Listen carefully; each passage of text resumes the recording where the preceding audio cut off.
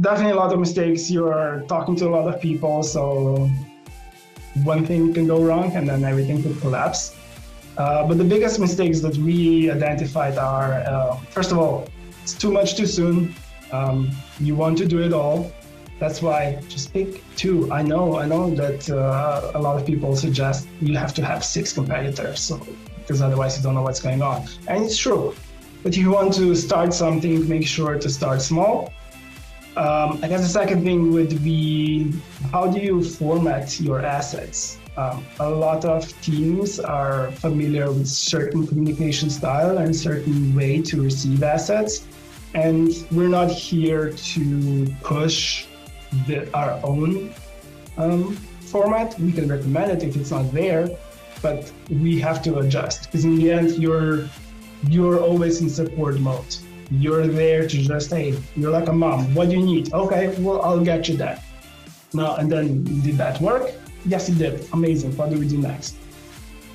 Welcome to the Product Marketing Life podcast, brought to you by the Product Marketing Alliance and hosted by me, Mark Cassini, Product Marketing Manager at Jobber. Every 2 weeks, I pull insights from some of the world's most talented product marketers to uncover the secret sauce of successful product marketing. In this episode, I'm joined by Dejan Gajsek, CEO and co-founder of Grow and Scale. After spending a good chunk of his career in social media and then growth marketing, Dejan decided to venture out on his own, leaving his native Slovenia behind for Canada and launching Grow and Scale. Today, as co-founder of Grow and Scale, Dejan offers tailored competitive enablement and competitive intelligence services for B2B and SaaS tech companies. During our chat, Dejan and I get into the do's and don'ts of setting up a competitive enablement program as a product marketer. He shares his recommendations on where to focus first, how to prioritize, and why starting small is always the best path forward. All right, with that out of the way, let's dive in. Hey, Dejan, how's it going? It's going well. How are you, Mark? Good, thanks. Super excited to have you here today. Thanks so much for the invitation. I'm really excited to be here. Good. Well, let's get into it then. I think it'd be great if you could walk me through your career so far and what led you to found Grow Plus Scale. So I've been in the tech industry for almost 10 years. My start of the career was with early stage startups. I'm from Europe, so in small town and small country from Slovenia. So I had to bring results on the marketing side as a one-person marketing department. And I was just super curious about how companies succeed. I didn't have a budget, so my way to create results was just look at the growth marketing experiments and just go really deep into content research and content strategy. And after 2 early stage startups, we got to traction, but not much further. I figured out, let's try this on our own with my best friend and my marketing assistant at the time. So we created Grow and Scale, which started off as a content strategy and production company. But our clients asked us to do competitive intelligence and sales enablement. We said, all right, we'll take a look at it. And then we figure out you still need to do really deep research. You still need to create the best possible assets. But instead of feeding public materials and sharing content publicly, you're basically supporting your internal teams. And after 3 years, we are now feeding and helping enterprise mid-market organizations strictly for sales and competitive enablement. So it was a pivot, and we were very happy that we did that. Very cool. Yeah, and we'll get into a little bit more about what Grow and Scale offers, and in the context of competitive and sales enablement and how that applies to product marketing in a second here. But before we do that, I'd love to just understand a little bit more about your journey so far. So you mentioned that you were a marketing team of one with no budget. What kind of pressure does that put you under in a role like that? Because I think when you hear marketing teams of one, not unheard of in the startup world, but to not have any budget, that seems like a fairly unique challenge. How did you go about navigating that, and how did you survive the day-to-day of that kind of pressure? Every year there's 1% less of my hairline, so that speaks about the startup experience. But I just look at what's available. So if there's no budget, then there's just limited amount of channels that you can use. And social media was one, but the other one obvious was content. And content marketing just makes a lot of sense. It's still difficult, it's resource heavy, but you're not spending for it. So I just figure out how to do the whole content marketing funnel, respect the SEO at the time, and that's how we created this product market fit, or we just created traction with marketing channels. And once we got those results, then we had some budget for paid, but initially I just have to be very strategic with the channels that I had to pick. Yeah, it definitely sounds like a baptism by fire. So congrats on just being able to, like you said, get through that experience, albeit with a little bit less hair than when you started. And I definitely feel that feeling all too well myself. Curious though, being a marketing team of one, as you said, being in a smaller town in a smaller country in Europe, was product marketing a function within the broader kind of marketing ecosystem in the space that was a thing at the time? I think when I talk to product marketers, I get the sense that it's, been a relatively new phenomenon. That's a role that's kind of emerged over the past, 3, 5, maybe 10 years at most. But I'm curious, when you were, in these startups on your own, did the topic of product marketing ever come up, or was it just, things that a product marketer would do, but owned by this one individual without the, formal title of product marketing? I don't think we had product marketing prevalent. Even when I was looking and researching, hey, what does product marketing person do? I figured out, okay, I'm doing about 60, 70% of this already, but I didn't know there's a name for it. Back then, the most hyped buzzword was growth hacking and growth marketing. And then that was basically that stemmed to different branches, to performance marketing, ABM, field marketing, all other necessary stuff. But yeah, long story short, product marketing, I'm learning about it right now, and I'm looking back and learning fundamentals, and then figuring out, okay, I know 80% of this is basically just lots of customer product research, plus all the other extra. In a way, I'm happy because it seems like it's its own niche, and you don't have to do the actual marketing that you do, like paid or copywriting, that stuff. But it's still important to just figure out where we're going, why we're doing this, how are we different, what's our go-to-market strategy, and so on. So I like it that it's separated now. Yeah, very cool. Yeah, and it definitely, I agree with you that it definitely feels like growth marketing maybe had a 2 to maybe 5 year head start on product marketing. Because you're right. I remember when I was starting off in my product marketing career, very much at the time, growth marketing, growth hacking, that was the buzzword, as you said, and the kind of effort that everybody was focusing on within the marketing world. And then slowly over time, product marketing became its own thing. And now feels like it's kind of being the focus of a lot of different marketing teams. And again, much like businesses, functions are cyclical. I'm sure there's something that's going to follow up behind product marketing that's going to steal the thunder to a degree. But you're right. Fundamentally, a lot of what a product marketer does, a traditional generalist marketer would do, but there's that extra, as you said, like 30-40% that a product marketer is really, really specialized in. And there's less of a focus on the things like, demand gen, copywriting, as you said. So yeah, it's an important distinction to make. So yeah, thanks for sharing that. I'm always curious to see how product marketing fits into these different corners of industries and locations. So thanks for sharing that. Yeah, for sure. Sometimes I do feel as an imposter. Why are you talking about product marketing? You're coming from all these fields, but then we all have different ways to get to where we are. Yeah, exactly. And I'm sure, and we'll get into this in a second here, you've probably worked with a number of product marketers at Grow and Scale. So let's shift gears ever so slightly here and focus on the topic at hand. And, obviously Grow and Scale focus is a lot on, helping their customers spin up these competitive and sales enablement programs. So I want to understand from your perspective how a product marketer should go about rolling out their own competitive and sales enablement program, assuming that is something that they were assigned kind of to do on their own. So, let's say I'm a product marketer, I'm working at a startup or a smaller to medium size org, and I've been approached to roll out a competitive and sales enablement program. Outside of all the other things I have to figure out, who would you recommend be included in that kind of close, tight-knit strike team internally to help get the program off the ground in the early days? Right. And so hopefully they give you a lot of resources in terms of time that you can do this. Because even with bigger organizations, I do see there are mostly 1 or 2 full-time competitive intelligence professionals. But if you're dedicating maybe half of your time, then it's just you need to figure out what are the core priorities and what impact can you do.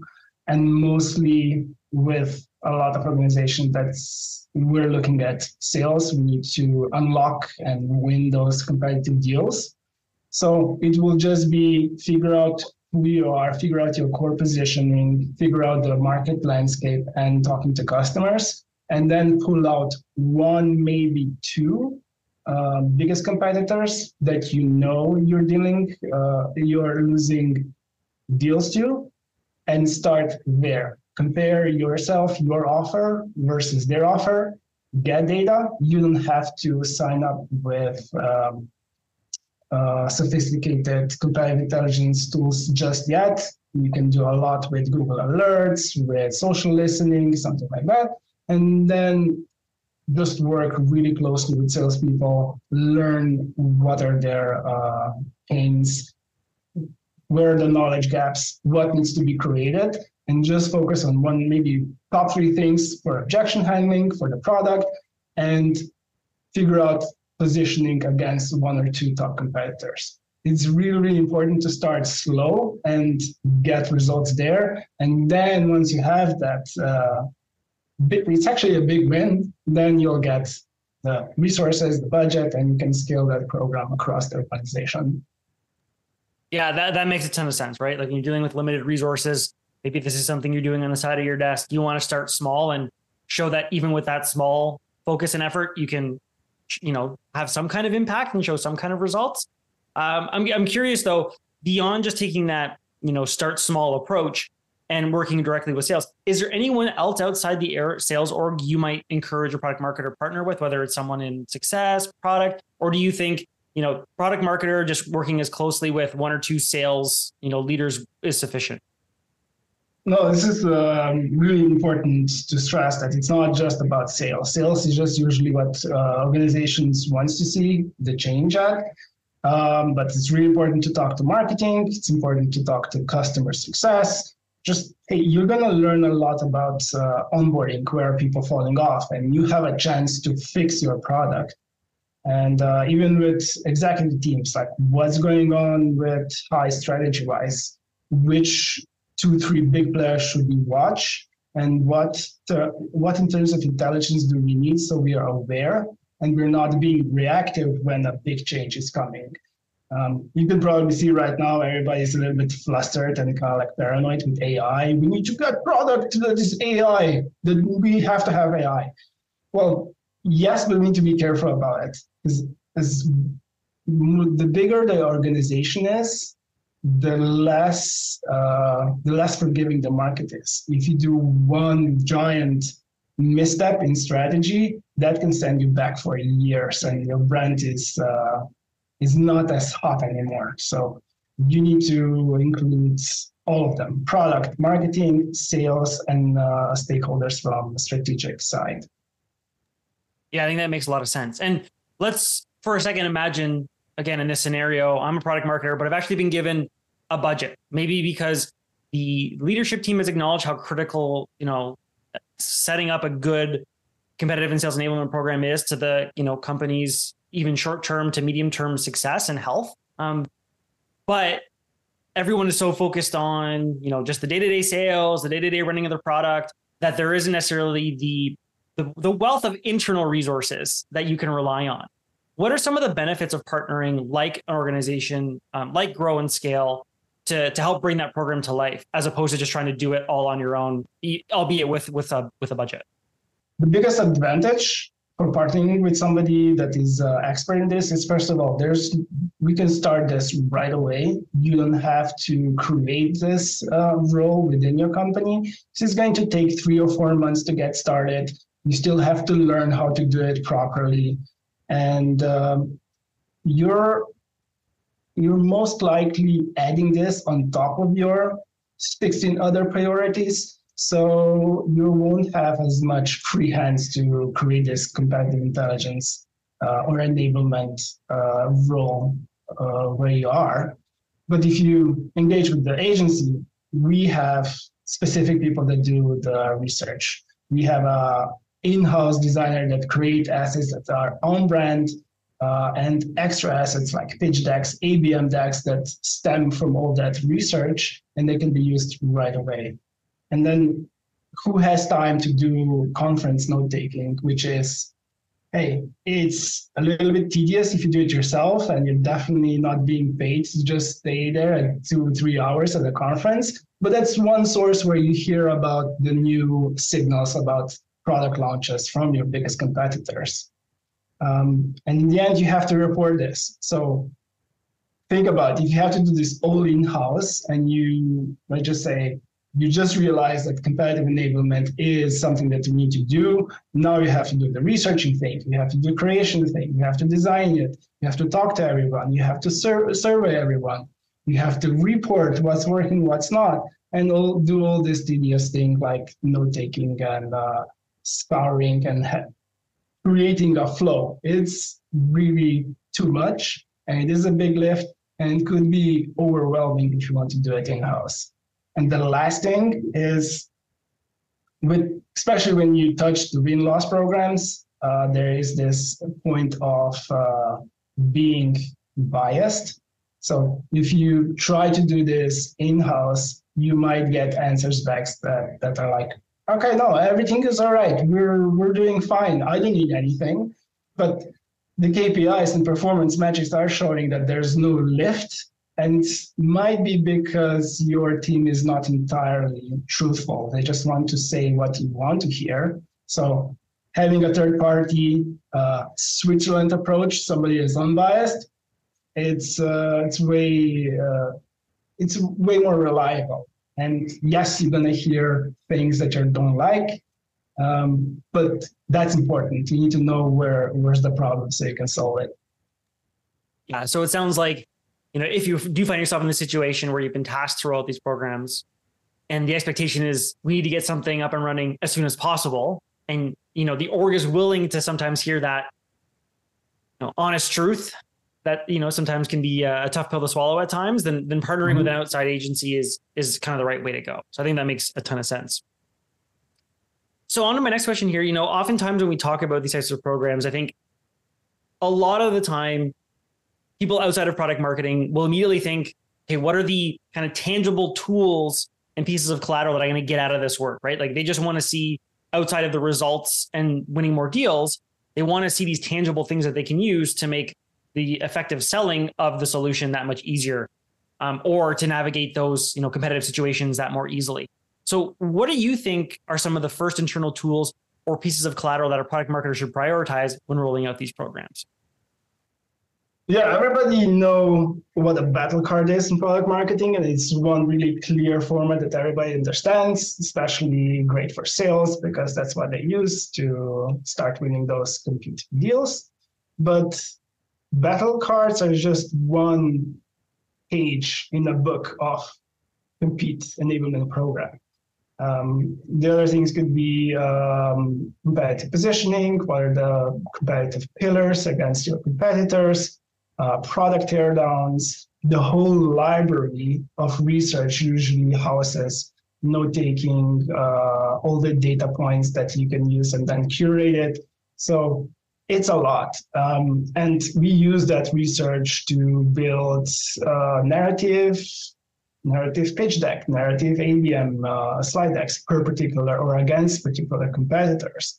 So it houses a lot of tactical and all the data points that we can produce some sort of strategic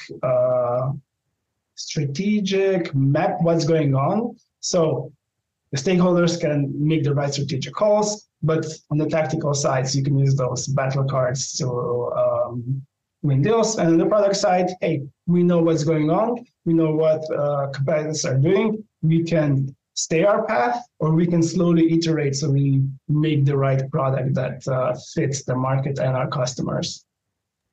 That makes sense. And do you have any advice on how a product marketer could better prioritize some of those collateral asks? Like, again, if I'm a product marketer, I'm spinning up this program, and I've been asked for a battle card and a competitive narrative and, this robust research and strategic recommendation. How would you recommend someone in that situation kind of stack rank what is going to have the most impact? I'm not expecting like a list in terms of start here, then here, then here, because I think every org is going to have different needs. But what sorts of things should a product marketer consider when trying to prioritize what they should focus on first? Mm-hmm. Yeah, there's always, you need to know who you are. So this fundamental positioning statement, who you are, and your core positioning pillars are the alpha and omega. It's where you start. This is where we start. And from all these positioning statements and messaging, and we will go forward and build all the other assets. So that's the first thing. And then it's by priority. And it's no surprise, it's always how can we help sales, how we can support sales. And we go back to this positioning, okay, this is our Bible. Now, what do we need for intelligence? And then we start creating assets. Yeah, I think that makes total sense. And I'm sure, you've worked with a number of different product marketers and orgs, on rolling out programs exactly like this. Curious, what are some of the common mistakes you've seen made by product marketers rolling out these programs, and how do you suggest they could be avoided? Yeah, so definitely a lot of mistakes. You're talking to a lot of people, so one thing can go wrong and then everything could collapse. But the biggest mistakes that we identified are, first of all, it's too much too soon. You want to do it all. That's why just pick two. I know that a lot of people suggest you have to have 6 competitors, because otherwise you don't know what's going on. And it's true. But if you want to start something, make sure to start small. I guess the second thing would be, how do you format your assets? A lot of teams are familiar with certain communication style and certain way to receive assets. And we're not here to push our own format. We can recommend it if it's not there, but we have to adjust, because in the end, you're always in support mode. You're there to just, hey, you're like a mom. What do you need? Okay, well, I'll get you that. Now, and then did that work? Yes, it did. Amazing. What do we do next? So respect the format, respect other people's time. You're gonna have to go to meetings. You're gonna have to send surveys. It is a little bit of a change in the organization itself. So you have to communicate why this is important, why you need to do it. So the communication piece, and keeping everybody in the loop. You can do this with team communications and internal newsletter, what's going on, just so everybody see what's going on in the market. And there's no surprise when there's a meeting and kind of like analysis and report for the last push on these programs. Yeah, I think that's super helpful. And I want to just dig a little bit deeper into, the advice that you repeated a couple of times, this idea of starting small, starting with just a couple of competitors and then slowly expanding. At what point do you think your product marketer would be able to recognize, okay, we've got these 2, now it's time to expand to a 3rd, a 4th, or 5th? Is there a specific point in time or a specific milestone that they should aim for to be able to say, hey, we're ready, let's start looking at more? Or is it something that's just changes so much depending on the org and the industry and the competitors? I'm curious what your thoughts are on that. Yeah, I would say it is, depends on the industry and the competitor market. And even how much resources do you have?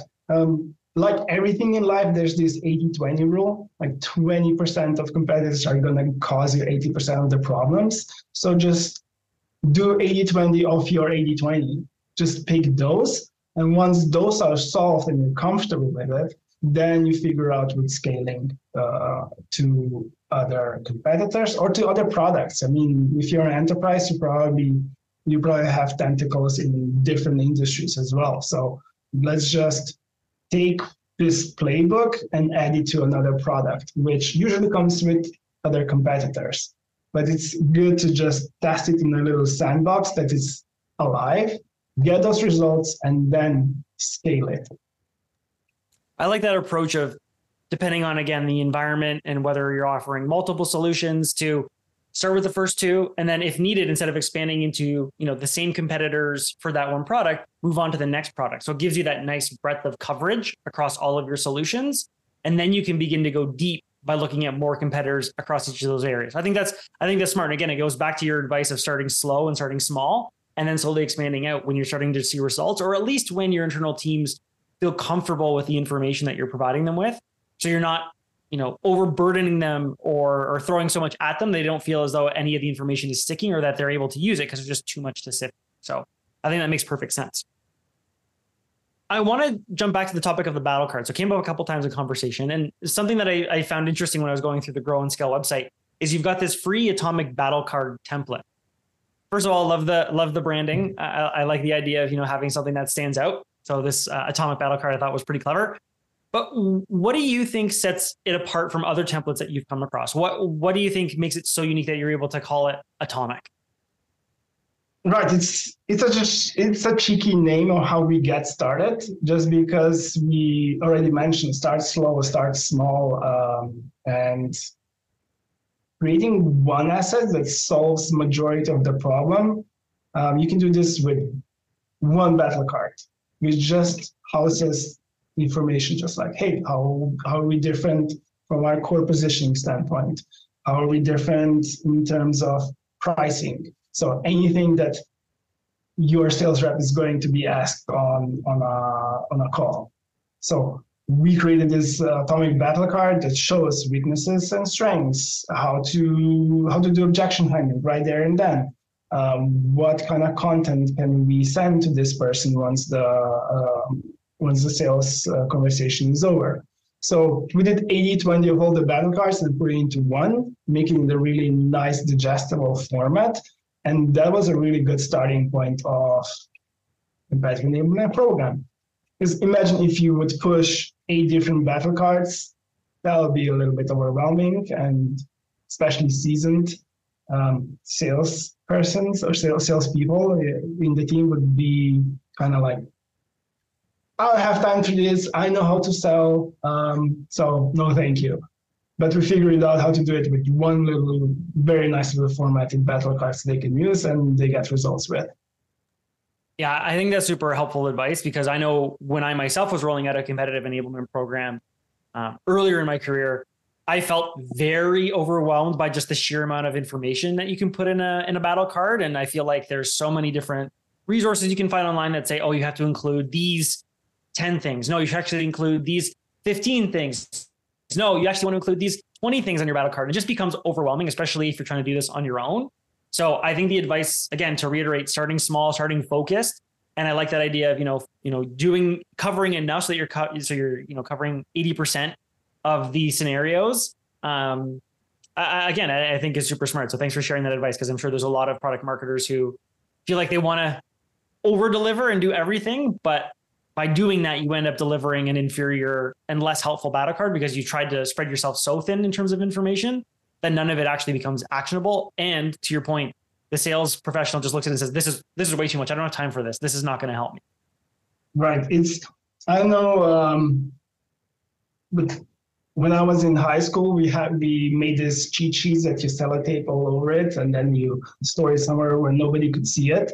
So, and basically the inspiration for battle cards probably comes from there. If you put all the information really small, you couldn't see it. It was just too much. So you had to put all the essentials in. So, okay, if I don't know Napoleonic Wars or the year where Napoleonic Wars ended, it's just like, oh, I have it right there. It's right there.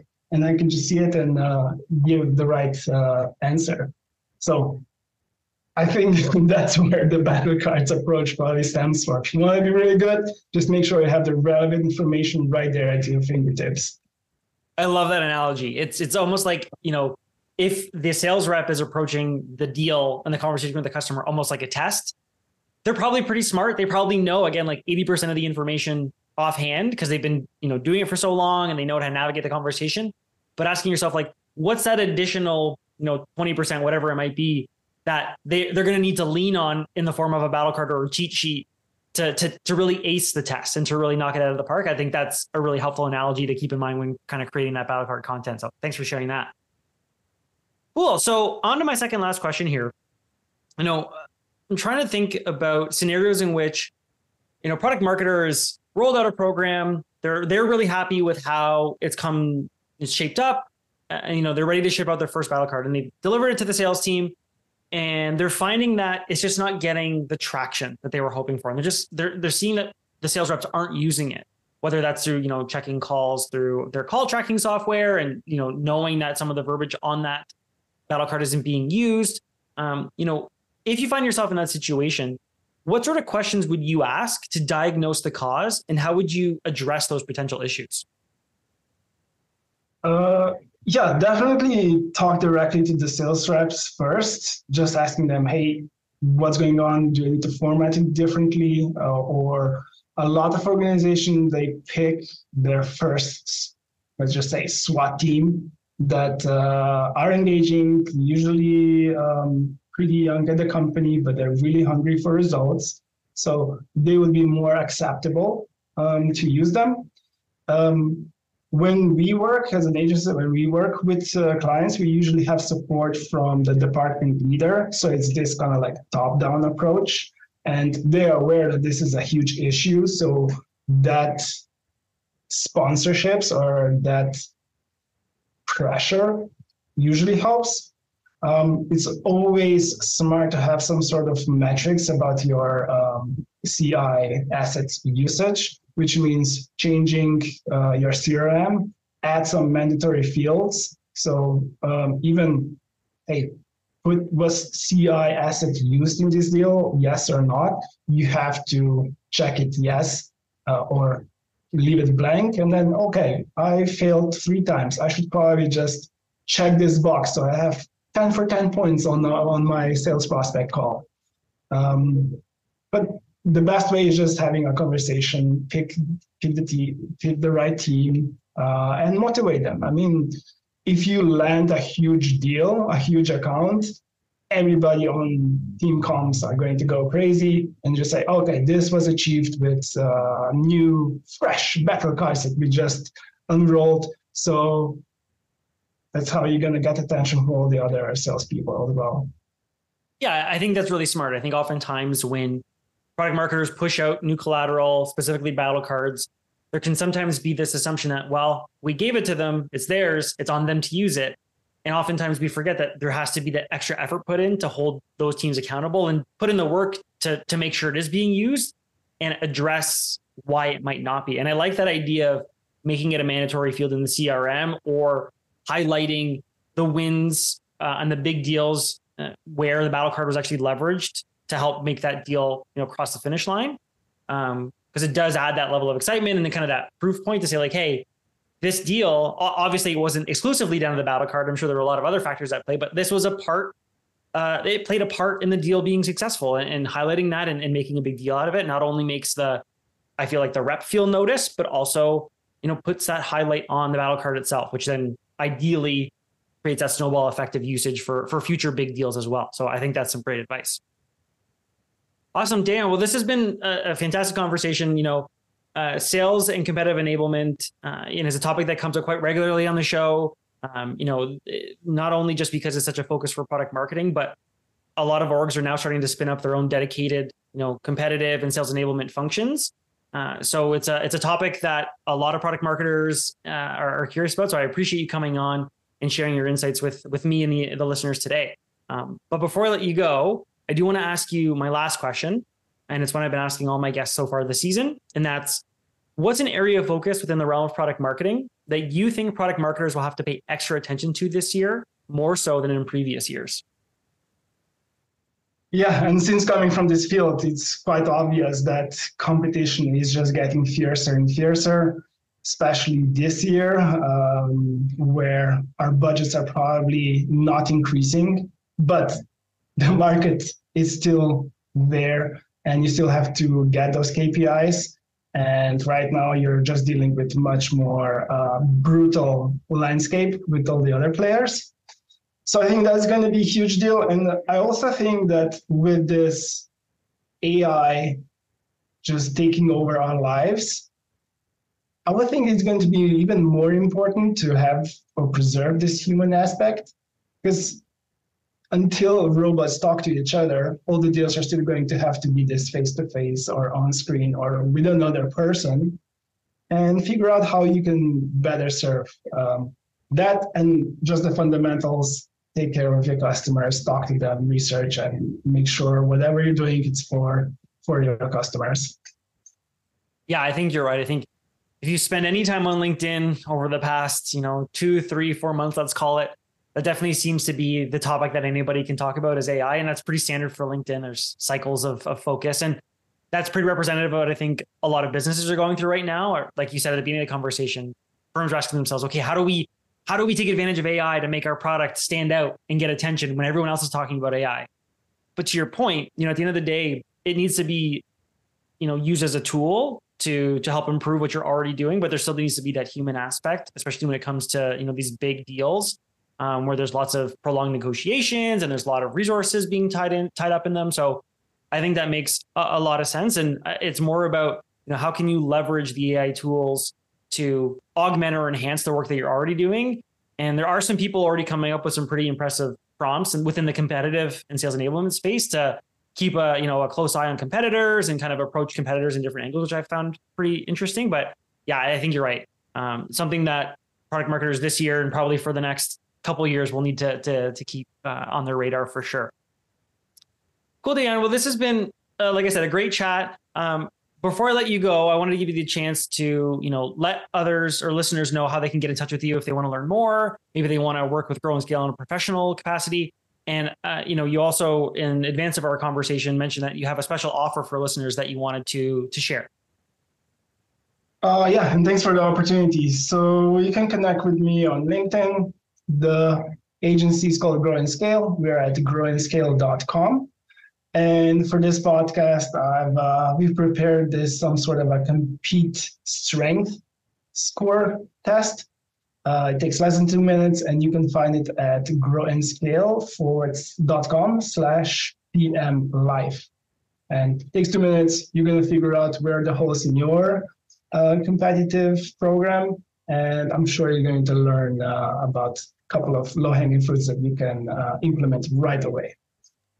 Yeah, and if I know anything about, lone product marketers or hungry product marketers, always looking for a free tool to help assess how they're doing and evaluate how they're doing. So I'm sure you'll get some listeners to take you up on that offer. So we always appreciate the chance to take advantage of those. So thank you so much. Well, like I said, it's been a great chat, Dan. I'll let you go, and I look forward to catching up with you again in the future sometime. Thanks a lot, Mark. This has been fun.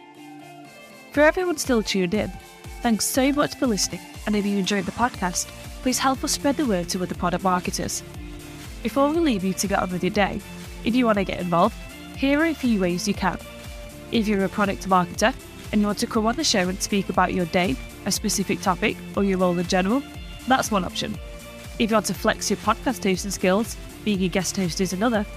And finally, if you or your company want to sponsor an episode, there's a third. Thanks again, and have a great morning, afternoon, or evening, wherever you are.